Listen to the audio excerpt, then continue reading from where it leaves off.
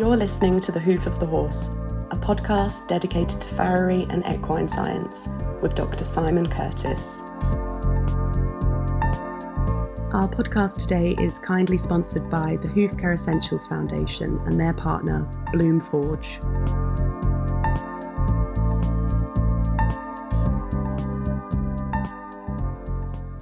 In this episode, I will be answering some questions about my new book, The Hoof of the Horse, which comes out this month. If you would like to pre-order a copy, you can do that now by going to curtisfarrierbooks.com. I will be signing the first 100 pre-orders, which I think we are quite close to now, so do order as soon as possible if you'd like your copy signed. Your new book, The Hoof of the Horse, is out very soon. What inspired you to write this and how did it all begin? Well, the inspiration is quite easy to explain. I've examined young farriers for 20 years and I've been struck by the fact that they are taught at colleges everything there is to know about the tendons below the leg, the ligaments below the leg, the blood supply, the nerve supply. You ask them a question on that and they really, especially at the top end, they're really quite good. They're very good. But you ask those same young farriers, how does the hoof grow? And their mouth drops open, they look at you. If you ask them what are the material properties of hoof horn, again, they can't answer you. So it struck me that the thing that is most important to farriers is an understanding of the hoof. That's what we have in our hands every day. That's what we deal with. That's what we trim. That's what we shoe. That's what we glue to. So this has to be our primary knowledge. We have to know more about the hoof than anything else. That's what the life of a farrier is. That's our prime objective, is to look after this hoof to get the best out of it for the horse. And so that was what I wanted to address in this book. I wanted to write a book purely about the hoof so that all the knowledge, not just my knowledge, but the knowledge of other people over the centuries, but especially over the last couple of decades, is put together to help explain how the hoof works, how it develops, how it reacts to things. So how long did it take you to write the book? Well, I suppose the facetious answer is all my life, but the actuality of writing began January 2017, so it's been a 2-year project. And of course, in January 2017, I'd come to the end of my PhD, so that was why really I'd got in the habit of writing. I could see that there was the possibility of a book within the PhD. So last year in January, I began planning it, and of course that requires you to create the structure of the book. Now, nothing's written in stone until the book's actually published, but you do need a structure. So I listed what I thought were obvious chapters, and then it became apparent to me that it was a book of 3 sections. So I divided it into the 3 sections, and as I've said, or as I can see it, that the PhD is actually the middle section. And then having structured the book, I started to do my research. Now, I'd already done a lot of research for my PhD, but there was research outside the realms of the PhD that I needed to do. So I read what other people had written about the hoof. I was able to go into actual pure research, the information that people had published in research papers, in scientific papers. So it wasn't just book reading, it was reading other people's papers. And so obviously lots of note taking and deciding what was important to my book and what I didn't think was important. And then I started writing last summer, I'd say, or maybe last spring. And I had the main draft of the book written by December the 31st of 2017. And so the rest of this year has actually been putting it together. Everybody, I think, when they think they've finished a book, they're halfway through it, because you have to put illustrations in. Again, you have to check that your references are correct. You have to read through, you have to see that there's a flow to the book. So that all began January this year. And again, my target was to finish by the end of this year. And so we're slightly ahead of target in that the middle of November it will be complete.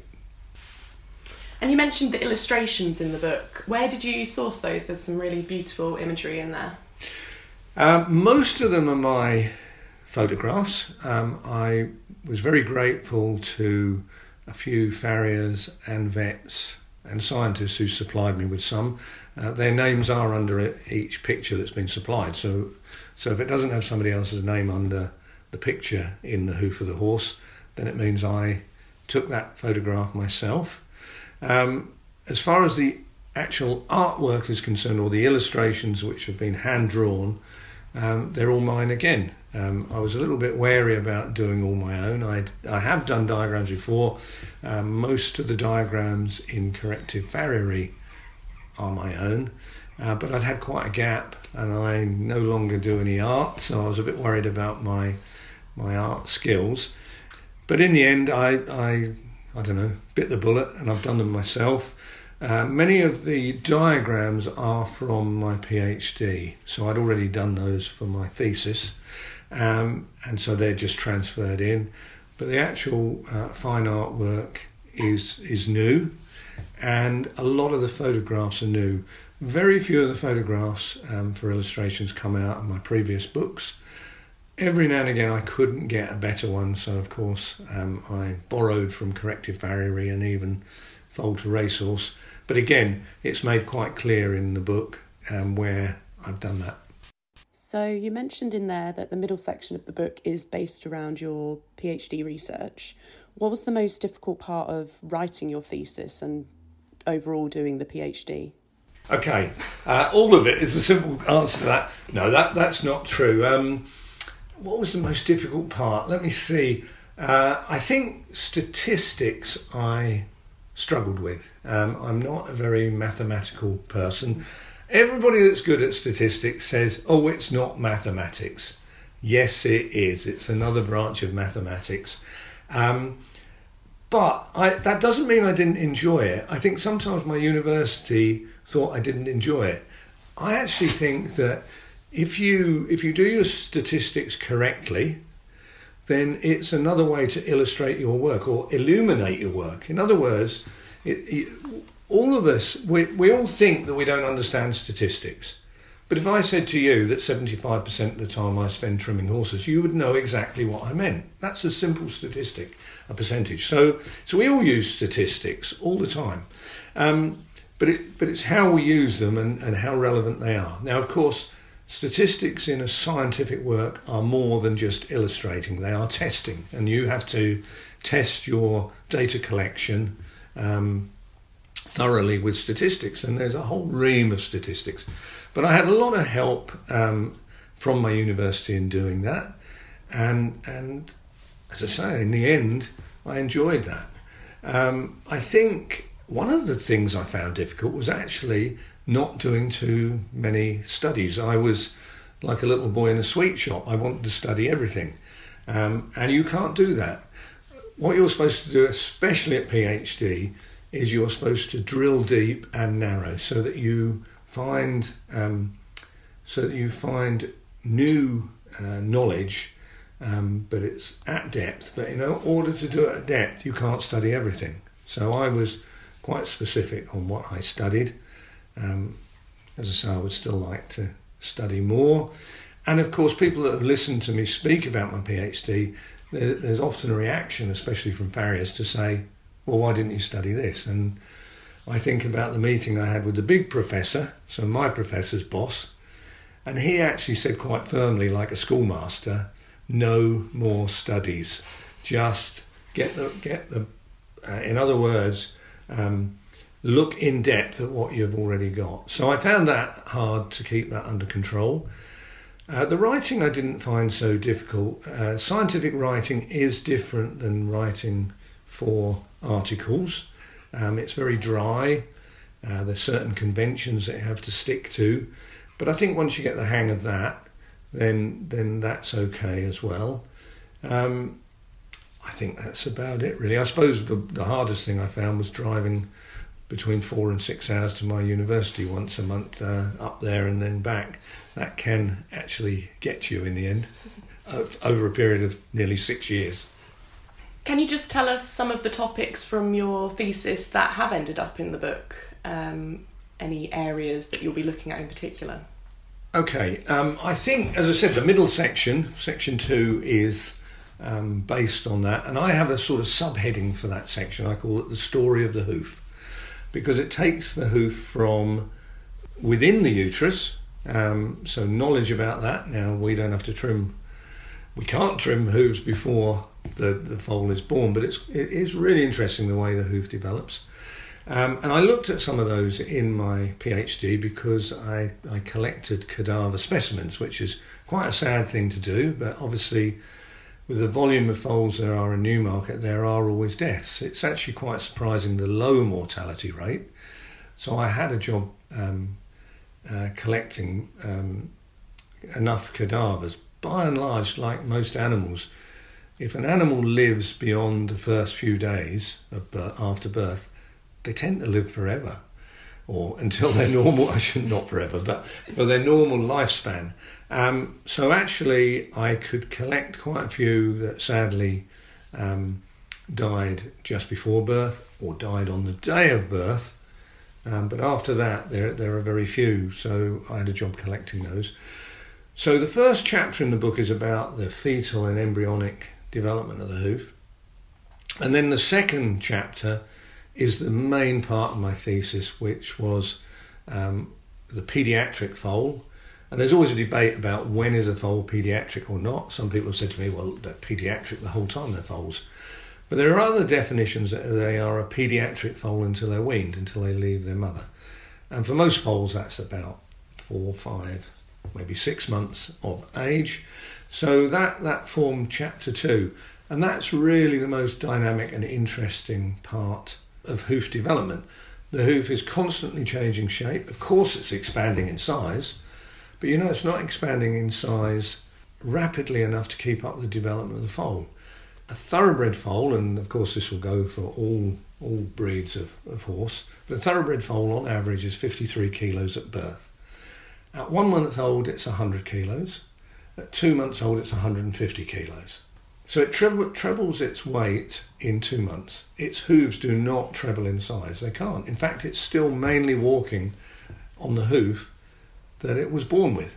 So that causes issues in itself to the hoof. And part of what I looked at is how the horse copes with that, or should I say how the hoof copes with that. It's a great question of why do hooves grow so quickly in young foals, but I think the partial answer is that the foal obviously has a very thin hoof when it's born, and yet it has to travel behind its mother, and it has to walk as far as its mother and the herd, and so it's getting as much wear to its hoof.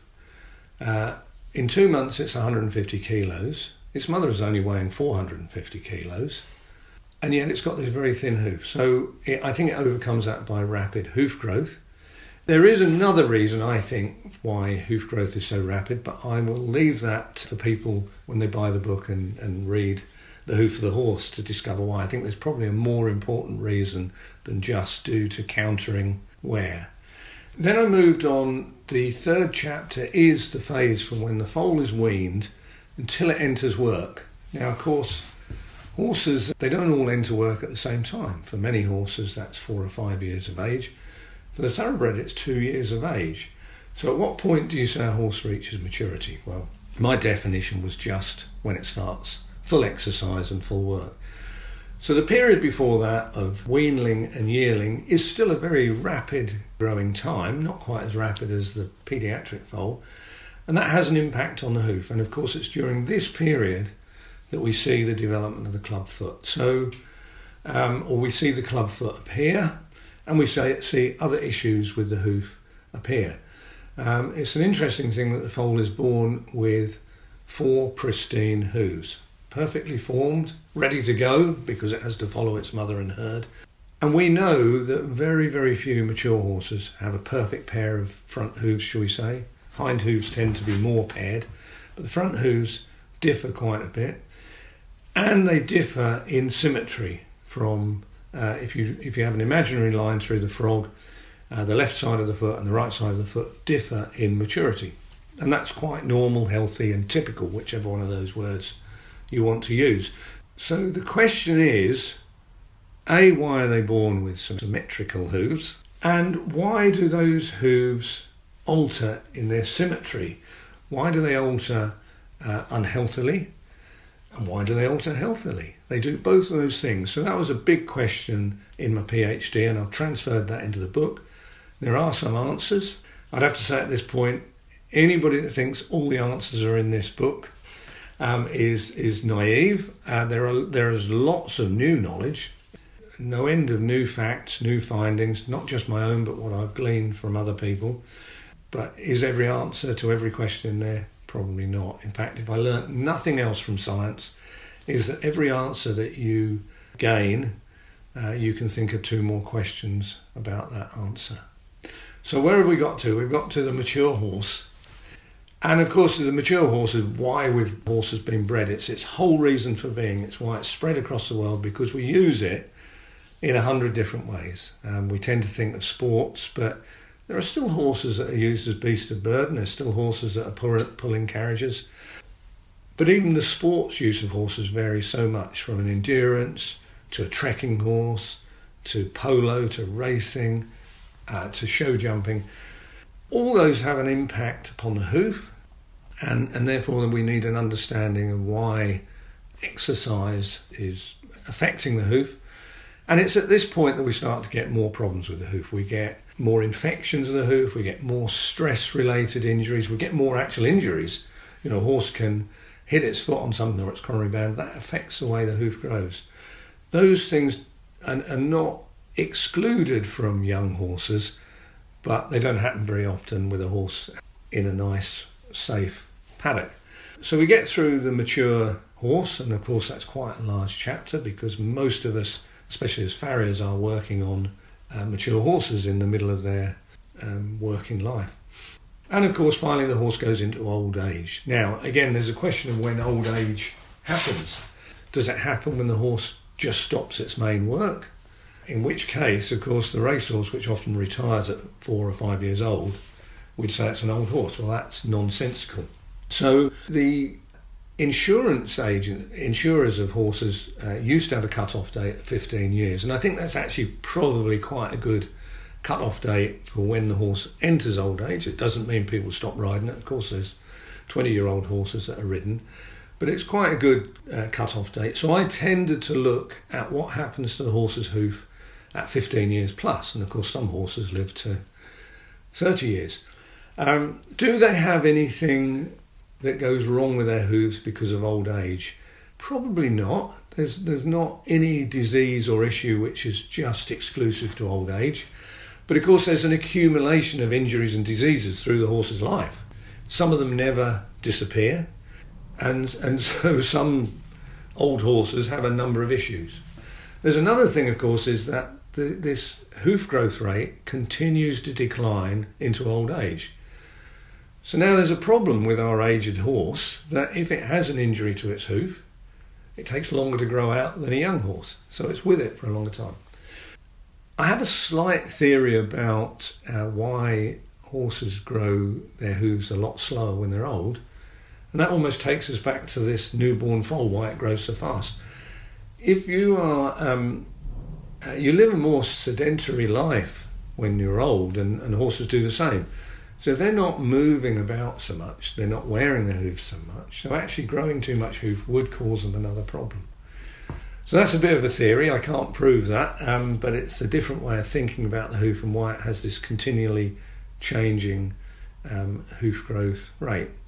So that's really the middle section. It's quite a big section, and I tend to think of it as the 5 ages of the hoof. And I don't think anybody's thought about it that way before, but I think it's a nice way of dividing up this hoof into ages and thinking about the issues that occur at these different stages in the horse's life.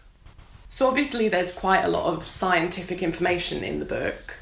Who do you think this book is going to be helpful to? Well, I've always primarily written for farriers. I am a farrier, so that's who I target.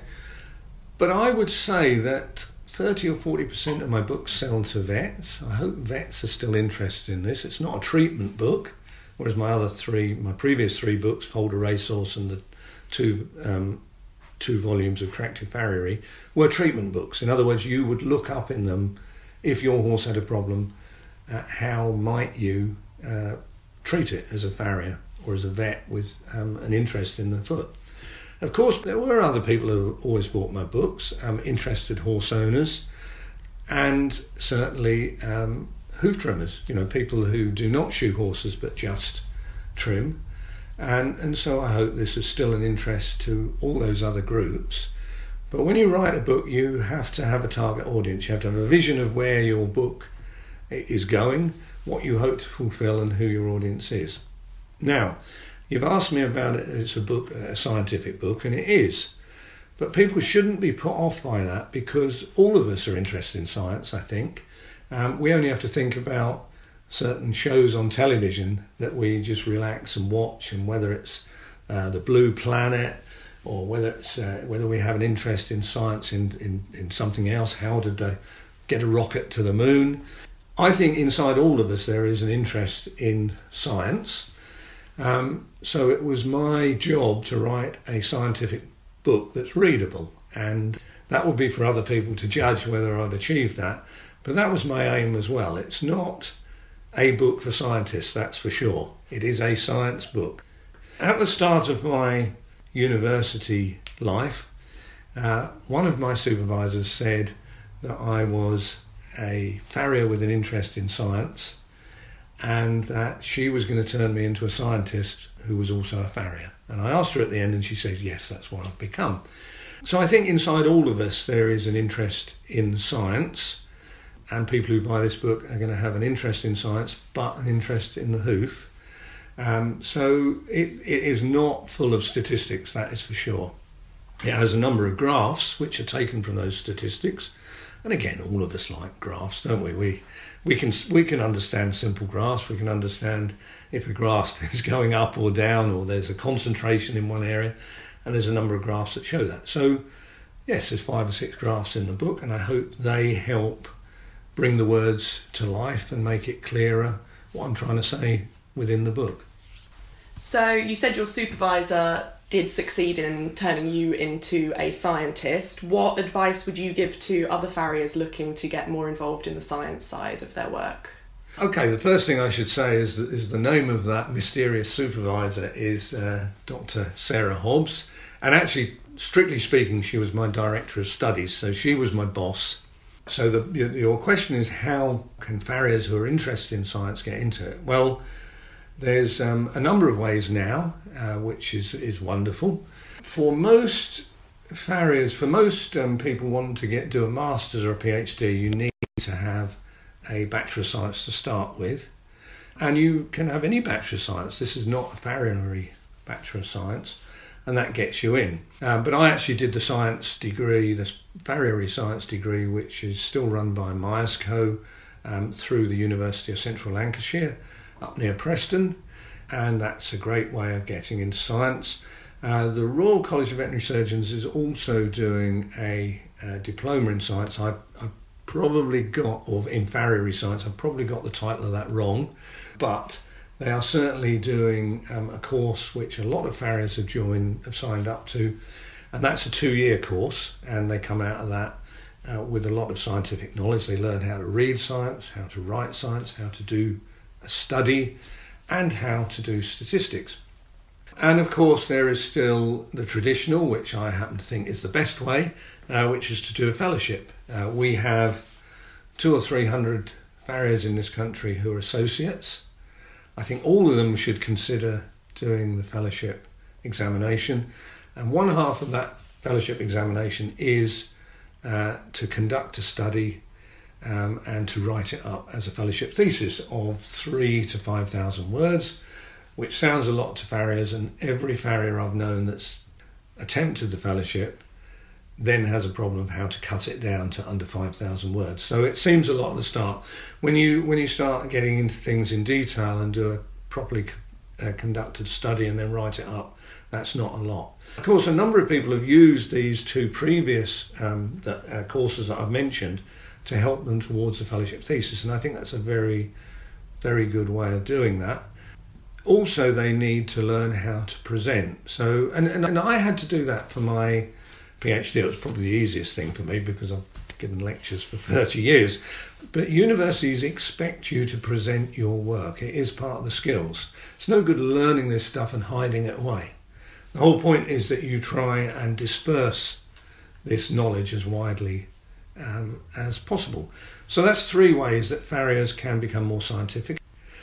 In America, there is a sister course to the one at the Royal Veterinary College. People will have to do a little bit more research where it's conducted, because off the top of my head I can't tell them where, but it is based on the course in London, and farriers are able to do that.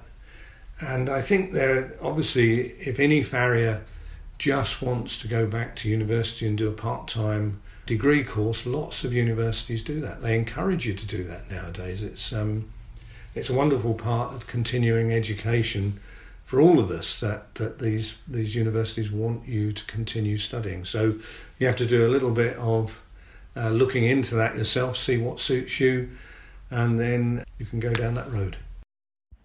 Okay, well, that brings me to my last question. What can we expect next from you? Are there any more books in the works or other projects you'd like to share about? Yes, more books. Let me get this one out of the way first of all, please. The initial part of this, of getting this book out, which comes out in mid-November, I already have a number of presentations which are based on that. I'm going up to Scotland to do a vet farrier conference, I should say, at the University of Glasgow. I'm off to Spain later in November, although I'm not really presenting my book there. But then in the new year, I've got lots of invites where I'm presenting parts of my book. I'm at the International Hoof Care Summit in America, which of course is the biggest farrier conference in the world. And my new book will be on sale there and through Ali Hayes at Horse Science and another number of other dealers. And I'm presenting lectures on that. Then I'm off to Denmark, Sweden, Finland, and Australia twice next year. So those are bookings that I know I've got, and they're all to do with this new book. However, in the new year, I do start work on another book. I'm not going to tell you the title of it, and I'm not going to tell you who I'm working on with it, because we're too far away. But we would hope that will come out in the middle of 2020. So probably 20 months away, something like that. That's the target. I'm not saying we'll be on time, but that's our target. And that's a whole new book, which is not related to this one, nor my previous 3 books. And so people can just guess at what it's about. All these things overlap, of course, but I think it's important not to, shall we say, just revisit your previous work. It is to come up with original new ideas. I think that's what the farriery world wants. It's what the veterinary world wants, and I think it's what the horse world wants. So I think there's room for new books, and that's what I'm going to be working hard on. So that's continuing my career. I have cut down on shoeing. I'm now only shoeing and trimming 2 days a week, and that of course allows me to explore all these other avenues.